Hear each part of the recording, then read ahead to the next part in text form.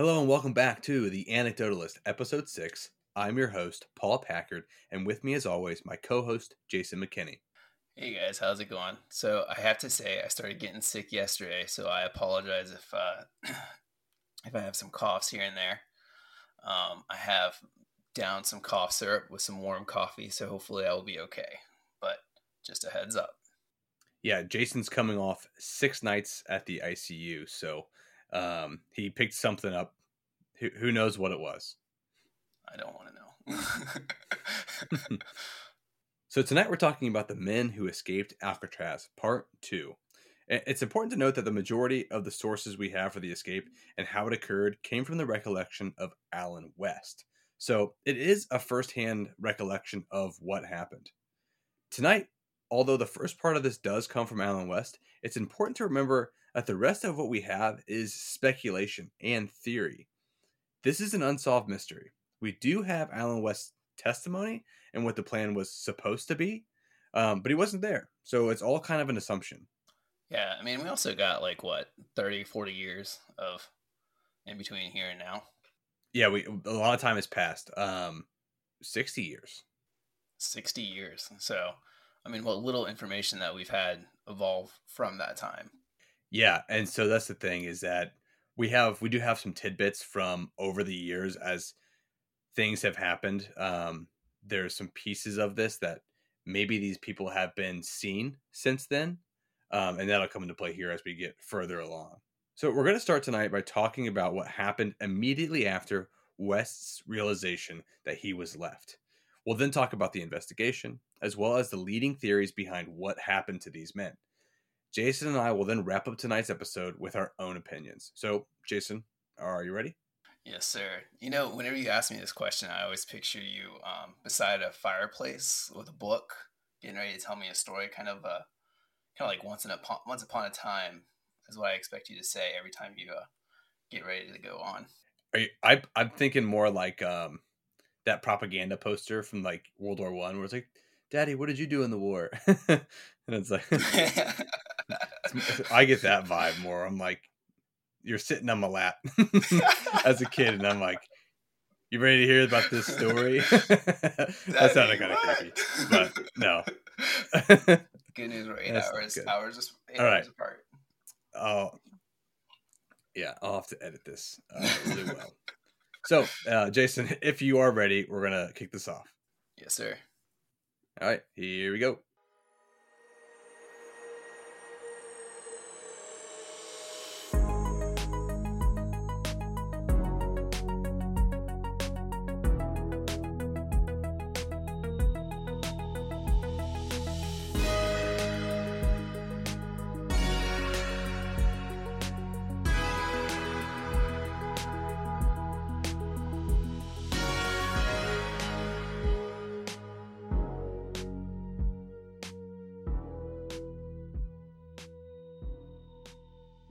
Okay, so first, based on the plan, West speculates the following: that they left the island around 10:30-11. They used the electrical cord, which was like half-inch thick cord, to help get the raft and the equipment down from the rooftop, and to also assist in getting themselves down. Once at the shoreline, they would use the concertina to inflate the pontoons below the raft. They would then head towards Angel Island, and then sink the raft in order to avoid detection. Once in San Francisco, they would steal a car, get guns, and get as far from the city as quickly as possible. West also talks about how he didn't really trust the Anglins, and there was a discussion between him and Morris to split from them sooner than later once they were free. But this wouldn't take place until they were far from San Francisco, because the idea was to get as much ground covered as possible before they were discovered missing. So I just want to say this kind of feels like a video game vibe. My wife is playing this Red Dead Redemption. She's part of this gang where they're like constantly worried about other gang members gonna kill each other. And this kind of gives that vibe. And it's slash Grand Theft Auto because, they got to steal a car. It's not steal a horse, it's steal a car. So I guess more Grand Theft Auto vibes than Red Dead Redemption. It does have that, like, the clock is ticking. You have X amount of time to get from here to here, from here to here, from here to here to make your escape. And I think that's what they were going with. It's like, we get out of our cells, we get into the water by 10:30, 11. they're not going to know that we're missing until they stand up, do that first count at 7 a.m. And then that gives us about 8 hours of runway to get from point A to point B, from point B to point C. And then by the time they figure it out, they're long gone. They're on the road. That's what makes it so tough, is that we kind of know what the game plan was, but in reality, who knows where or if they were successful. And if they were successful, they had a huge head start. Yeah, and there's no dying and coming back. Yeah, there's no checkpoints. There were counts at midnight, 3 a.m., 6 a.m., and 7 a.m. when there was a shift change. And the way they did this was by shining their flashlight up at the ceiling in the cell to see the prisoners in their bed. So they would never shine the light like directly in their face, because the last thing you wanted to do was upset the prisoners by waking them essentially every 3 hours. They literally just pointed the light straight at the top of the ceiling, which illuminated the cell just enough that they could see them. So that made the dummies that much more believable, because they were never viewed in direct light. So the morning count takes place at 7 a.m. They all get together with their counts, but the officer from B block, he doesn't come down, because normally after a count, they would all meet in one location and verify their numbers. So the lieutenant on duty, Bill Long, he goes down to check on what's going on. The officer doing the count says, "Bill, I can't get this guy up." Bill walks up to John England's cell. He bumps his head with the butt of his flashlight, and it crumbles a little bit and falls into the floor. So Bill is shocked by this and kind of jumps back. At this point, all of B block starts yelling and cheering in excitement, because it appears they got away. So I googled this, and the pictures of these molds is hilarious, man. You have to Google the pictures of these molds they made. You know, they're not shining the light directly on them.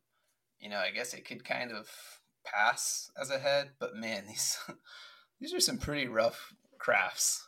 Yeah, it's kind of two things, I think. One, they only had so much to work with. Like, they use soap, and I think they also use like rags and stuff to kind of build it, make it bulky. The other part of it too is that there was some discussions around, why do the officers not realize that they weren't in their cells? If you've seen the pictures of that, you also need to look at pictures of what it would look like in the cell. So the blanket's pulled up, covering part of the face. The hair looks pretty realistic. It's like really close inspection. Yeah, you would notice. But I think at just like a glance, you would see him in there and you'd keep going. It was enough to get by. And the pictures they have online, I don't know how old those pictures are, because, yeah, some of them crumbled a little bit. But I don't think it was like, I don't know if it's a combination of it being old and cracked.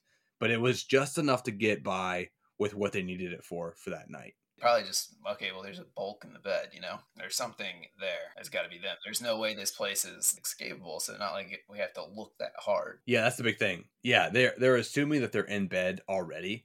They're not looking that hard. They see a lump in bed. They see hair.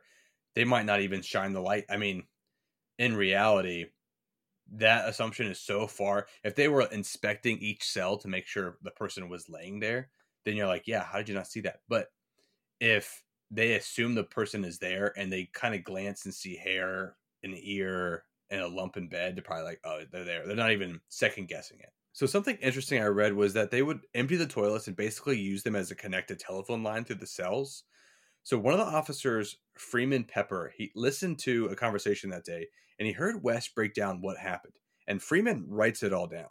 So it's basically all the stuff we already talked about from West's official statement. But I did notice in this version of what happened, West gives the timeline as basically they all started leaving by 8:15, which I think explains the 8 p.m. count from earlier. Do you remember earlier where I was like confused by when they left the cell and whether or not the dummy was in the bed by a certain time? So this police officer heard Alan West telling everybody after, like the next day, he heard them saying they all started leaving by 8:15, and then they were all out by 9:30. So they left 15 minutes after the 8 o'clock count. So that's kind of the morning after the escape. And I want to note that the men typically worked between the hours of 5 p.m. and about 7:30, 8. And to avoid being caught up in the count and shown as missing, they would try to time it between those counts.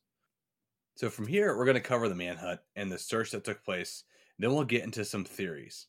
So officially, the FBI closed the case on December 31st, 1979.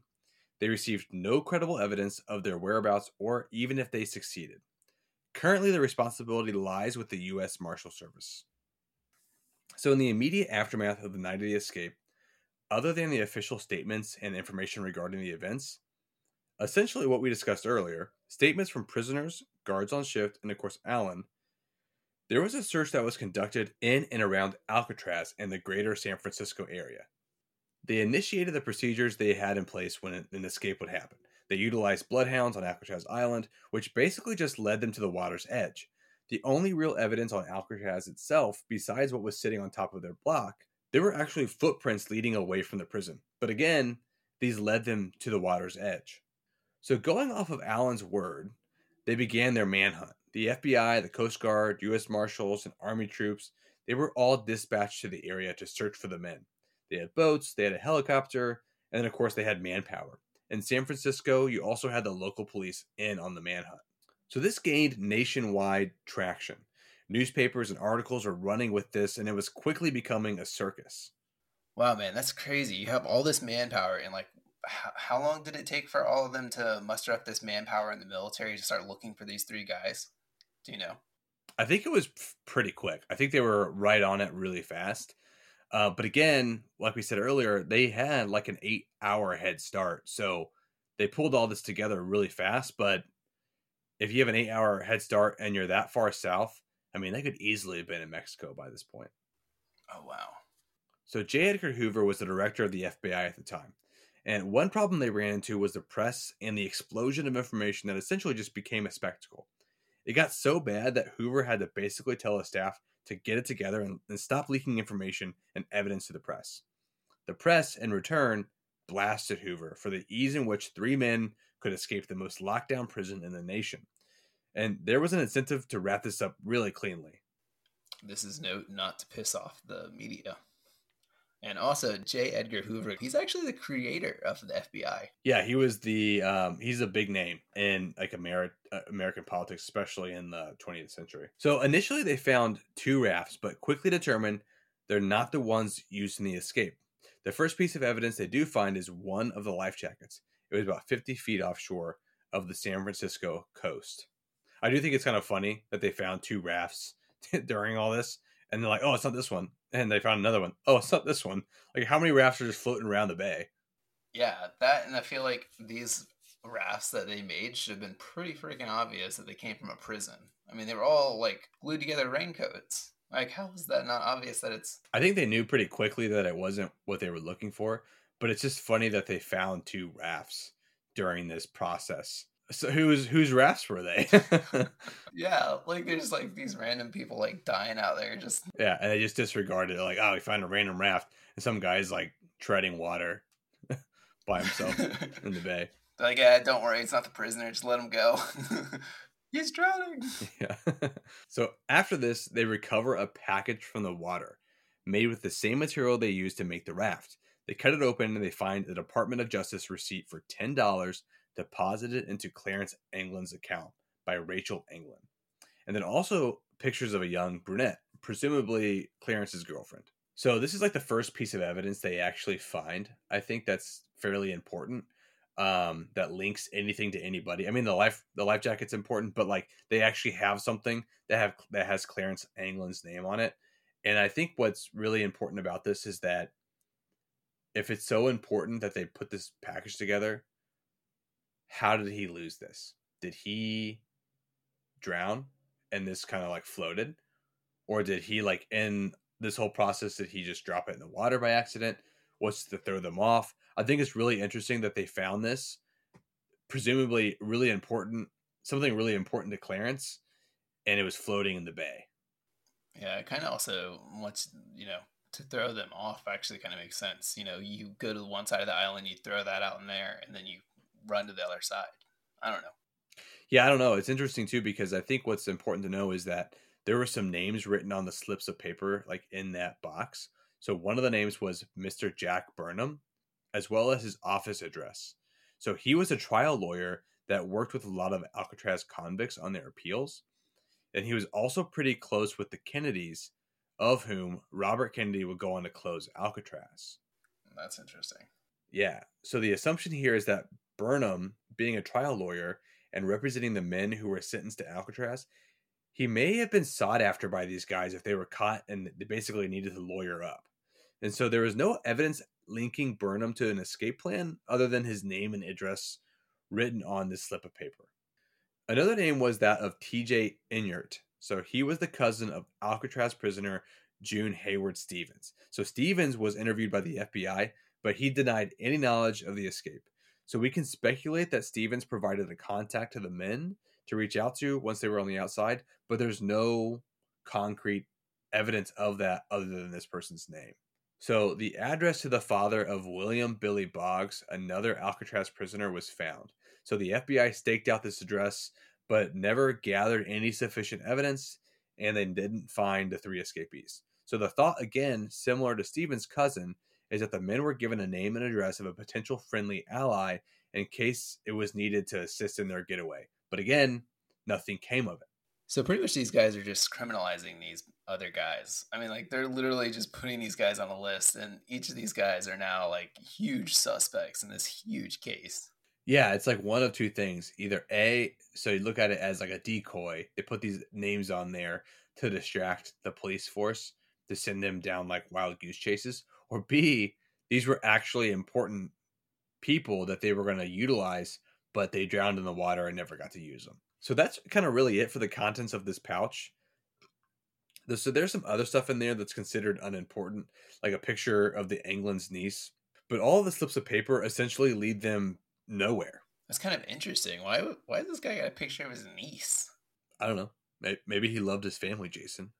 I guess. That's just kind of interesting, though. Like, he didn't have any kids, so maybe that was his closest, like, loving relationship. So the search continues, and the Coast Guard finds paddles off the southern coast of Angel Island, which, as said before, was the destination of the first part of the escape. A little after this, they find rubber, which they believe to be from the prisoner's raft, which was washed up on the shore near the Golden Gate Bridge. It's heavily shredded. So a couple things here. The paddles on the shore of Angel Island may indicate the men made it to their first destination. The shredded raft, although sounds like it indicates total loss, may again, following West's description of the plan, where once at Angel Island, it was sunk to help avoid detection. So it kind of would make sense if, like, they followed their plan again, because I mean, this is all coming from West. Like, West knew the plan. It makes sense if they kind of threw a fork in the plan, because they're like, okay, well, we left a guy back in the prison. We know he's probably going to rat us out because we just betrayed him. Maybe we need to adjust our plan and do some different things, Yeah, I don't know. I think, honestly, my thought, and I think we get into this a little bit later, I think they made it to at least Angel Island. And I say that because if the paddles are on Angel Island, that doesn't really make sense because the water in the bay is pushing west, and Angel Island is north. So I don't think they're as worried about West knowing their plan as much as they're going to sink that raft so that it's not visible in the immediate aftermath. Because I think what they were doing with sinking that raft or like cutting it up or whatever, was to make sure that no one saw it sitting on Angel Island in that intervening period of time before they knew that they were missing. I think that's really what was the idea. And so I guess we'll get into the theories here in a bit, but I think they at least made it there because those paddles made it there. A second life jacket is found about 50 feet off the shore of Cronkite Beach by a man named Robert Peterson. So the location of the beach is west of Alcatraz Island on the other side of the Golden Gate Bridge. So basically on the ocean side. So one quick note is that Alcatraz sits directly in the middle of the bay. And like I said earlier, Angel Island is north, but it's about 2 miles north of Alcatraz. So remember, that current is pushing everything west towards the ocean. So if the men did drown, the raft being at the base of the bridge and this jacket being on the Cronkite Beach would indicate the men were swept out to sea. But the paddles being on Angel Island kind of makes you think they at least made it there. Yeah, highly suspect. Yeah.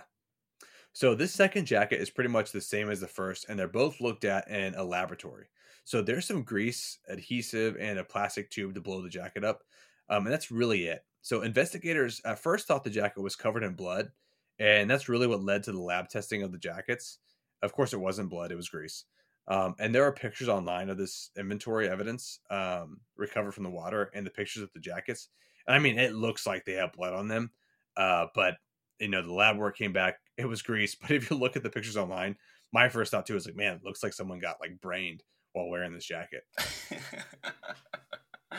Maybe that was another goal, was for that grease to look like blood, and they wouldn't think twice about it. They just throw the jackets away and be like, "Well, they're dead." Yeah, who knows? It could have been like they splattered it on there to make it look suspicious, or they just were in a messy environment, and that's just what happened. I mean, it's a prison. Obviously, it's going to be messy. Yeah, right. Yeah, not like they have the cleanest like work environment. So one thing I want to make a quick note of is the adhesive that was used is not the same adhesive that Morris had access to in his shop. And I'm not really sure what that implies, but it is kind of something to think about because I remember when he first got into the shop and they talked about the rim weld adhesive that he had access to. When I was reading that book, it made a point to say it's not the same adhesive as used on the raft and the life jacket and all that stuff. I don't know why, but that's just something to think about. So I was I kind of wonder if maybe the adhesive that they used in the shop, I wonder if it couldn't be used because either the material or maybe it dissolved in water. I wonder if that's why they had to get a different adhesive. Yeah, like it wasn't good enough and they had to do something different. Like maybe they thought it was good initially, but it wasn't. I wonder if he had to mix some chemicals or something, because this guy, he got science magazines, right? Yeah. Yeah. So maybe he figured something else that was better. They also sewed the stuff together. So maybe he figured out how to make them watertight without using the rim weld that he had access to. So that's pretty much everything that's pulled from the water. So, in addition to this evidence, the contents of the secret workshop above B block is gathered as well. So, there was an unfinished raft, additional life preservers, and materials such as glue recovered and reviewed. So, this is important in that the materials recovered from the top of B block resemble that of the material recovered from the water and upon laboratory testing. So, they were confirmed to be the same make and materials.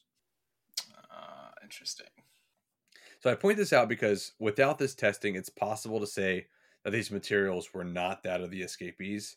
So, because, remember, two other rafts were pulled from the water and they weren't linked to them. So being able to test basically what they found against what they knew was theirs above B block, they were able to match everything to say, okay, this was effectively what they utilized to get off the island. So moving forward, we're going to talk about I kind of blend the search with the theories. I mainly say that because the information that links to the theories predominantly comes from the investigation. And so, like any investigation, there are certain leads and unanswered questions that become the seed of theories, of some of the big theories we're going to cover. Remember, the FBI is under an immense pressure by the media, but also the populace to wrap this up quickly in a way that shows some type of competence. Yeah, I mean, I'm sure this Edgar Hoover guy, like, he just created the FBI. And for him to have something on his record showing that 3 men escaped from Alcatraz, the most heavily guarded prison, is not going to look good on this guy's record. Yeah, it doesn't look good. It definitely doesn't. And so the public eye is on this situation because it's like, I think it's like everything, right? Where there's this sense of the government, civilization, they have it all figured out. And then when something happens that like goes directly against that, it causes a little bit of panic, whether or not it really affects you directly. Like none of these people were going to be directly affected by these 3 prisoners escaping, but I think it puts like a wheel in the spokes of everyone's confidence and what's going on. So it's like, okay, how do we reel this in? How do we fix this to make it to kind of ease everyone's minds again? Yeah, that makes sense. Wrap it up quick. Yeah. So that being said, the first area we have basically just covers the possible death of the escapees. On July 17th, SS Norfell, a Norwegian freighter making its way up to Canada, passes by San Francisco Bay and the Golden Gate Bridge. So 2 members of her crew basically look out on the water and they spot a body floating face down about 20 miles northwest from the Golden Gate Bridge. So this is about 5 weeks after the escape. So they see a single body bobbing in the water. They don't have the proper radio communication channels to report it, so they write it down in their ship's log and they just keep going. They can't really see the upper part of the body, but they do recall the legs being covered in a light covered trouser, possibly white pants. Okay, so that doesn't make sense. So just possibly white pants. I mean, wouldn't it be like at least black and white stripes? Or I mean, I recall like seeing the old prison movies and like seeing like jean type pants, but not just straight white. I've never seen a. I mean, I don't think anyway. Or did they have white pants in prison outfits back then? I think it was more like a blue jean-ish material. But the FBI, when they're interviewing these crew members about the prison clothes, they determined that if there was a match, that the pants could have been bleached by the sun. So because it was in direct sunlight for like 5 weeks, so this blue jean material would come off as white. It wouldn't be any other color. So they're saying like, okay, yeah, these pants are white, but maybe the blue jeans style color being in direct sunlight would turn them white. So that's how they're kind of trying to tie this together. Yeah, I don't buy that one. No, but the officials start to begin to speculate and believe that this is at least one of the guys. So we do have a few things to talk about here, and I don't want to get too gruesome, so I'll do my best to say this in a way that's like not super disgusting. There's a lot of play when it comes to a human body in a body of water. So there are many conditions in which can cause a body to float or sink, and what time frame. And the book that I was reading for this does kind of go really heavily into like the different conditions, like weather, temperature of the water, food contents in their stomach, things like that. I'm not going to get into like the nitty gritty of it, but bodies have been recovered from water 1 day after up to 2 weeks after. And so a lot of that, again, has to do with the environment, but a good portion has to do with decomposition and what causes a body to sink or float. Again, body mass, food eating leading up to the death, and then gases produced by the body. The officials began thinking and suggesting that this body they found is one of the prisoners, but it was floating 20 miles northwest, and that's going to be important here in a second. 5 weeks after the escape. So many people have died in San Francisco Bay. And I mean, like, just from 1960 to 1962, 35 people killed themselves jumping from the Golden Gate Bridge. And some were recovered and some weren't. Dang, Paul, I gotta tell you, you're not convincing me to move to San Francisco. I would never try to convince anybody to move there. I was there once. I think it's important to see. I think it's cool, historical. But yeah, I would not want to live there. So visit and go. Yeah, it's always fun to see at least once. It's a nice area. It's beautiful, a lot of history. But yeah, I wouldn't want to live there. I mean, it sounds like the odds of you seeing someone jump off the bridge might be pretty high. Well, maybe back then. Now they have. I don't think it happens as frequently as it did back then. I think back then it was like, over a 2-year period, I mean, 35 people jumped. Now they have a lot more safety measures in place, I think. So the bay has an interesting tidal pool. So remember earlier we discussed the pool of the tide and things washing out to the ocean, as well as collecting or getting hung up at the base of the bridge. So the U.S. Army Corps of Engineers developed a model of the bay to help determine where these men could have ended up. So this was actually one of the things I was incredibly intrigued by as a kid. And I've not been able to find it while doing the research for this episode. But when I was a kid, I remember watching a special with my dad. I was probably like 10 years old. And they built a model and discussed the water temperature, the tide, and the different scenarios of what could have happened to these men. And of course, it was like a History Channel special. So they basically just conclude that they could have died or they could have escaped. There's no actual conclusion other than like, yeah, both options are possible.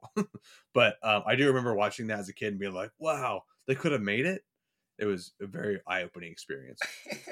So the model made by the Army indicates that the water that night would have been between 52 and 55 degrees.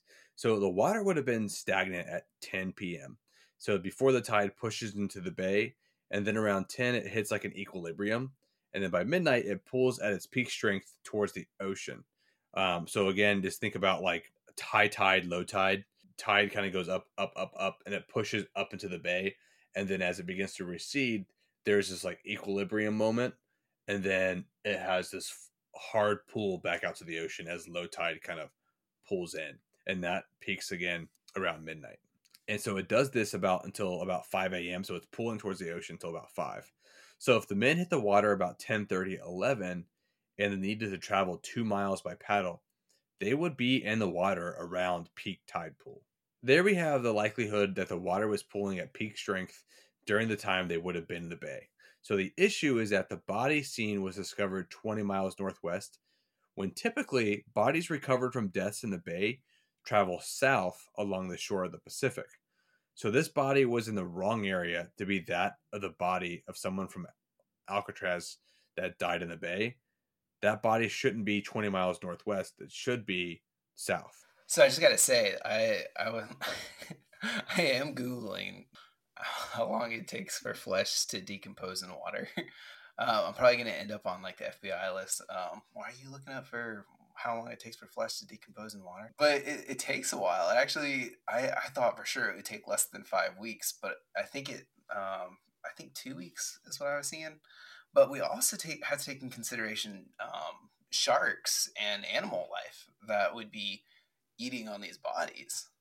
Yeah, and like I said earlier, I didn't want to get too gruesome, but there is like the marine life that comes into play because bodies will float because of gases that build up in them. And if that body is compromised in any way and those gases release, they will sink. And that includes critters and things in the water eating at them, which is really gross to think about and sad if you really think about what might happen to somebody's body as it floats around in the bay.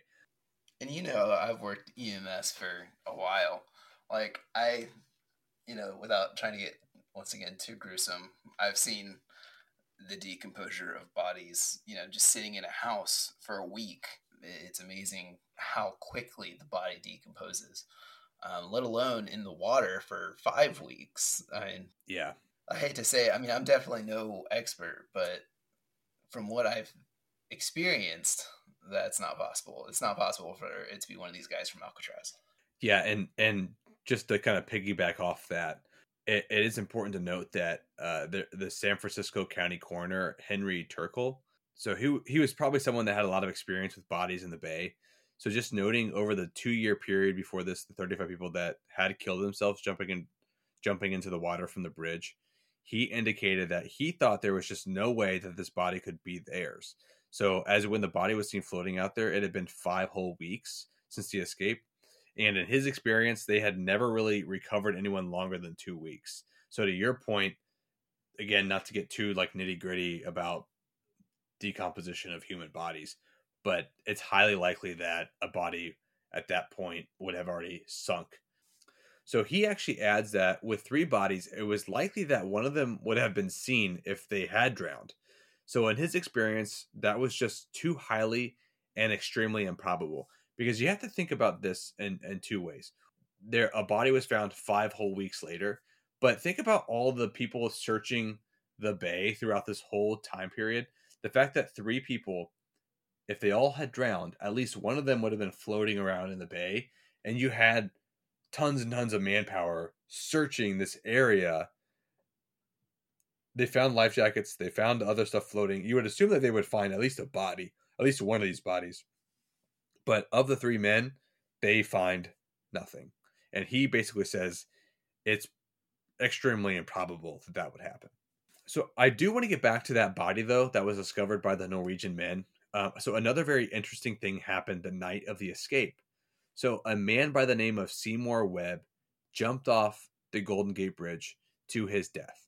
So if we're going to claim that a body discovered 5 weeks later after the night of the escape as one of the escapees, why not also suggest against this timeline and against the current of the bay pushing south that maybe it was Webb? So he jumped to his death approximately the same time that the inmates entered the water and he was swept out to sea. So it's actually, I think it's really interesting that we're so focused on these 3 people going into the water. There was a 4th person that hit the water that night in the bay. And it was someone that was jumping from the bridge, killing themselves.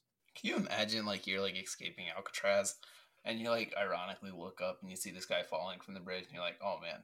Yeah, conceptually speaking, you're trying to be quiet and sneak off. And it's a decent distance, I think. So they might not have actually seen that. But they're theoretically, they could have seen this guy kill himself because it happened around the same time that they went off on their escape. The additional part of this is that the buoyancy of the raft and life jackets could have facilitated an even greater likelihood of being pulled out to sea. There would be less drag on them in the water if they were more buoyant by being on an inflatable. So the current could have had a bigger pull because they had something inflatable with them. And so one last point I want to make is that in February of 1963, a partial skeleton was found washed ashore near Point Reyes Coast Guard Station. So ribs, a pelvis, and two femurs were discovered on this shore. And so could this have been one of the escapees? Maybe, but without proper forensics in 1963, there's really no way of knowing. But a body was found in February of 63, and these guys entered the water June of 62. Yeah, and you said there's 35 people that tried to commit suicide between 1960 and 1962. I mean, yeah, easily there could have been one of those bodies too. I mean, enough people jump in the water at this area. So I want to come back to the wooden paddles found on Angel Island. So how, if the tide pulled west out towards the ocean, did these paddles end up 2 miles north of Alcatraz on the island they had planned on landing on? And so this actually leads us to our next theory. And that theory is they got away. So I know we talked about there being theories, like plural. There's really only two theories. Either A, they got away, or B, they died in the water. We will talk about things that might lead multiple pieces of each one, of course, but there's really just two major theories, and they either A, got away, or B, they died in the water.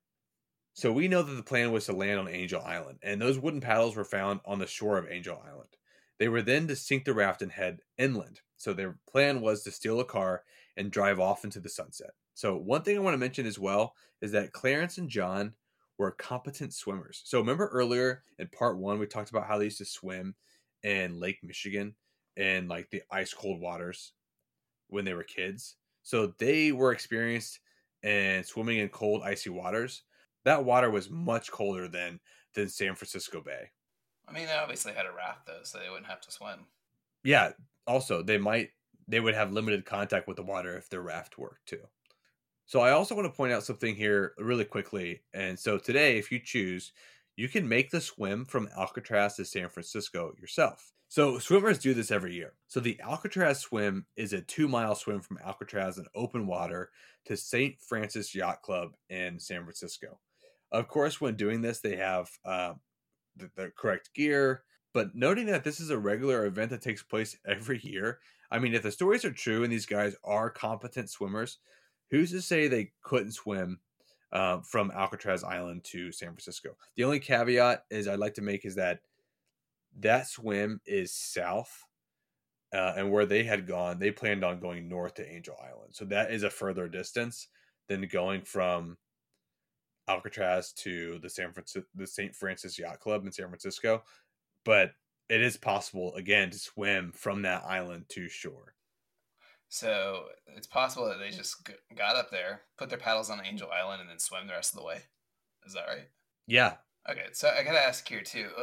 You said a stolen car. Was there any cars like they were stolen that day or that night?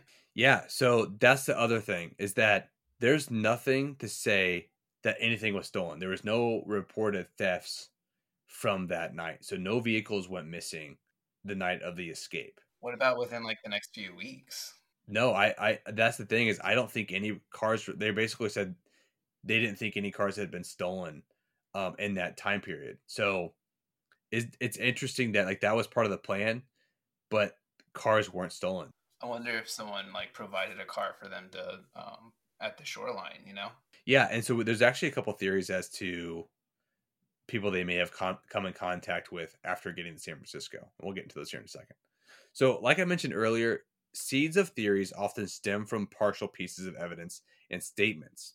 So, to quote Escaping Alcatraz by Michael Eslinger and David Widner, quote, Frank Price commented, all U.S. legal attaches in Central and South America have been alerted to be on watch. If they survived, which remains to be proven, they could now be somewhere in South America, end quote. They began speculating that it's possible these guys could be in South America. And another prominent theory is that once they made landfall, they fled south to the Mexican border and just kept on going. So there's multiple pieces of evidence that leads to this. First, in reference to Frank Pierce commenting on extending their search south, J. Edgar Hoover, he received a memorandum that Clarence England was living in Rio de Janeiro under a fake identity. But they never really confirmed that. But a friend of the Englands, Fred Brizzi, claimed to have seen them in Brazil and was actually able to produce cards sent to him, including photographs of two men resembling the Englands from 1975. So you can go online and look at these pictures. They have that true 70s look to them. The photo isn't the best quality, and the men are wearing sunglasses, so their identity was never really confirmed. But it does kind of look like these guys, and it was taken in 1975. So what, 13 years later? So this is my question: is why in the world would you go south to Mexico? Are you just trying to get over the border? Why not go east? Yeah, if you go east, you're gonna hit U.S. population, and that's the thing is that these guys, their faces were all over the newspapers around the U.S. So they're gonna go south across the border to Mexico to make their escape because they're, that's the thing, right? As always, the old movies are always trying to make it to the border because they're trying to get to somebody else's jurisdiction, essentially. So the most interesting pieces of evidence that came up time and time again are these postcards. So their friend Brizzy got them. Their family members claim to have gotten them. Postcards made their way to the warden of Alcatraz, simply saying, "Haha, we made it," with all three men's names written on it. However, that last one could easily just be some random kids playing a prank. The print was never conclusively matched to the men or their handwriting. So supposedly a man by the name of Bud White, so this is Morris's cousin, claimed that in 1962 he was paid by Morris to bribe the guards, and then he met up with him just days after the escape in San Diego. So White's daughter later confirmed this meeting. Supposedly Morris's cousin saw him after the escape. So that's one of the claims. So this kind of makes sense because he likes, hide out in town for a little while until the heat dies down and then go to the south. That's what I would do. Yeah, I mean, so if he met up with him days later, he went to San Diego, and which would make sense because it's kind of on the way to the border. And if he meets up with Morris days after the escape, maybe there was an exchange of funds or something there. On the other part of this, Robert Englund, so Clarence and John's brother, claimed that in 1989, when his father died, two unidentified men showed up and cried over his dad before quickly leaving. So similarly, I remember this from when I was younger and watching the special with my dad, that when their mother died in 1973, two tall men wearing heavy makeup allegedly attended the funeral. Family members believe it was them. And one other quick note, their mother received flowers anonymously every year leading up to her death. So two strange men, when their dad died and when their mother died, visited both them at their funerals. So the question is, was it them? Was it the two brothers going to see their dad one last time, going to see their mom one last time? So here's my question there, though, is would you walk in, look at your brother as your mom and dad died, just kind of look at him and then walk out? Would you not want to console your brother or the rest of your family as, one of the family members died? I kind of wondered about that myself. 1989, I mean, you're looking at what, 27 years later after the escape. You probably haven't seen your brother in, probably 30 years at that point. And so you would assume that they want to at least make contact. But at the same time, it might be one of those things where it's we're going to be in, we're going to be out. We're going to see dad, we're going to see mom, and then we're going to leave. And we're not going to talk to anybody. We're not going to give up our cover. We're not going to get caught. Because they maybe even think what if the police are here? What if the FBI is here? So maybe that's part of it. Yeah, I would want to talk to my sibling that I haven't seen in 30 years probably. But at the same time, it's they're going to be cognizant of possibly being caught by the FBI. That makes sense. Before we get into what we think about what happened to these guys, I have two quick theories I thought I needed to include. So a man by the name of John Leroy Kelly, so on his deathbed, he claimed to have picked up these men from their boat. He was given $40,000 from the family to pass on to them so that they could make their escape. So his claim is that he murdered the three men and dumped their bodies, keeping the cash to himself. So he told the authorities where the bodies were, but they found no bodies when they went and searched the area. But we have a deathbed confession that he stole 40,000 and killed these three guys after he picked them up. Like he was involved in this escape plan and murdered them for the money. So that's one of these kind of weird offshoot theories that I wanted to just include. That's what we call dementia. Yeah. He just made it up on his deathbed, or he really truly believed that he killed these guys for 40K. 40,000. How much would that have been back then? I mean, that's a lot of money. I don't think it's 3 murders worth though, Jason. I mean, it depends on what type of guy it is. I'm just kidding. I'm kidding. Obviously, I'm in the medical field. I'm here to help people. Yeah, you're going to get your license revoked. I'm going to turn him in. This guy right here, officers. So lastly, in 2018, the FBI received a letter from a man claiming to be John England. So he said the other two had since passed and that he would turn himself in exchange for medical treatment. But they could never authenticate the letter, and they never heard from this writer ever again. So it's kind of like this random letter shows up with a claim that it's John. He's the last of the three. He needs medical treatment, and he'll turn himself in for it. But nothing ever comes of that. It could have either been John or it could have been a prankster. So that's it. So we have the two theories. A, they died. B, they escaped. Or B.1, they were murdered after their escape for 40K. So just think that's what we have. That's what we have for all the theories and stuff that have been written down. And I think at this point we might just need to talk about what we think of what happened. Okay, so I honestly this is I mean, it makes sense why this story has gotten so much spotlight, because I mean it really is kind of hard to tell. Honestly, though, if I had to bet money on it, I would honestly think that they died. I looking into this, there's actually sharks in this bay. I don't know if you I was looking at this. There's 11 species that have been seen near Alcatraz. And the most common time to see these sharks is the time that they were in the waters. So this was the season for there to be a lot of sharks in that water. And then at the same time, you said, what time did they break out of the drill? They 11 o'clock, right? Yeah, they were speculated to have been in the water by 10:30 to 11. So the tide picks up at midnight, brushing them out to the sea. So I mean, they have an hour to book it to Angel Island. I mean, if anything went wrong, which it did, they had to get the other guy out of jail, or they were trying to break him out. They got the sharks all around the island.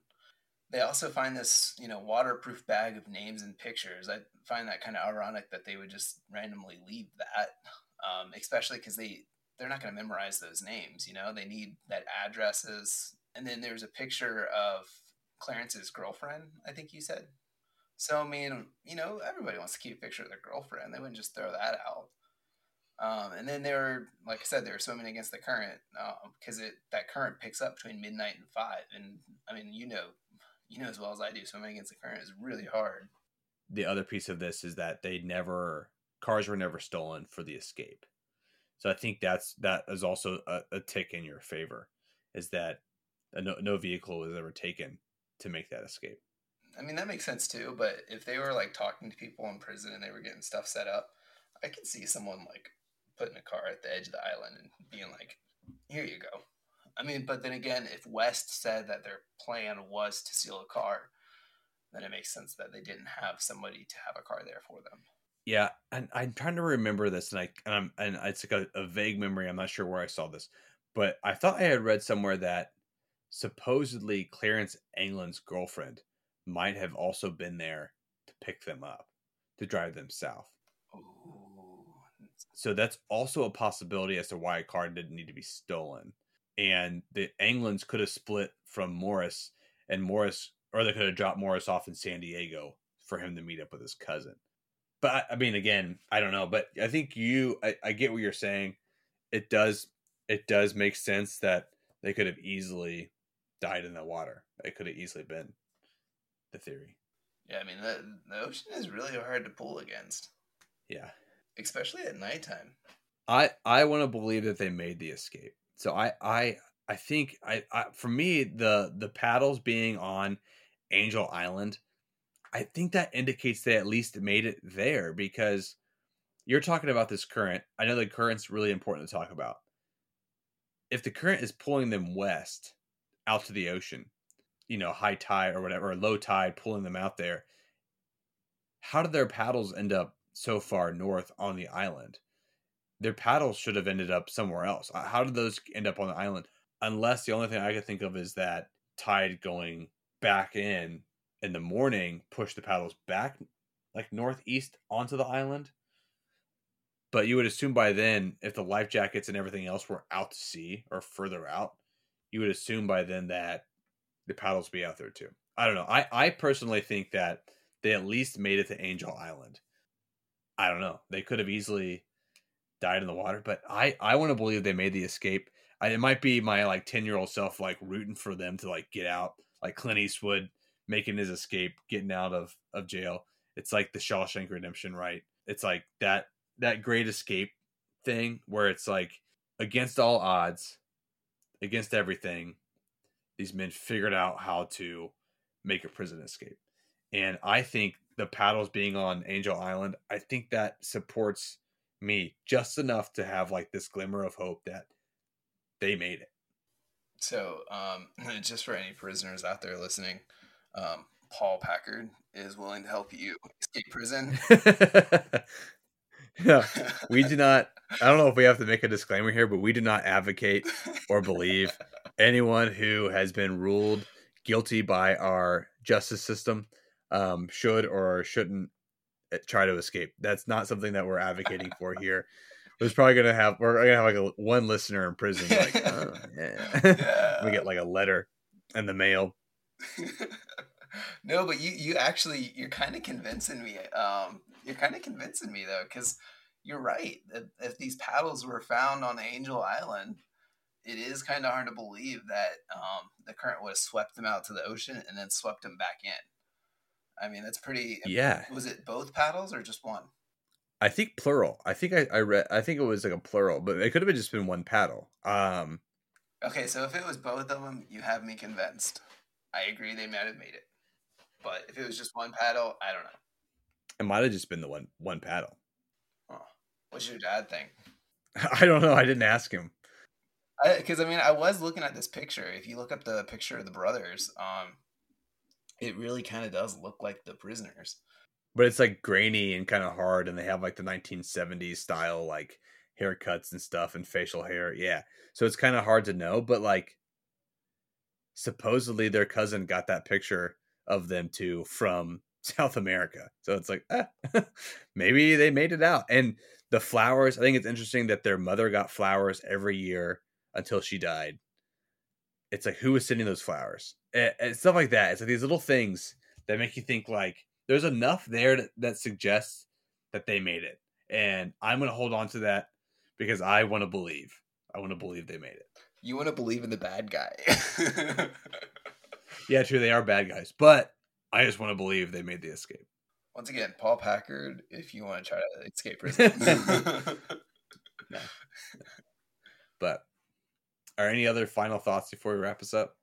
No, I do want to say I definitely do not think that the body that was found 5 weeks later, halfway down the coast, is one of the guys. I think that was silly. I don't think that was it. I don't think it belongs to them either. If they did die in the water, I think that they either would have been found like in the next couple days when you had all the search parties, or their bodies wouldn't have been discovered at all if they were like eaten by sharks or whatever. I think it is interesting though that a partially decomposed skeleton was found a couple years later. But once again, 35 bodies. Yeah, there's 35 bodies that jumped from 60 to 62.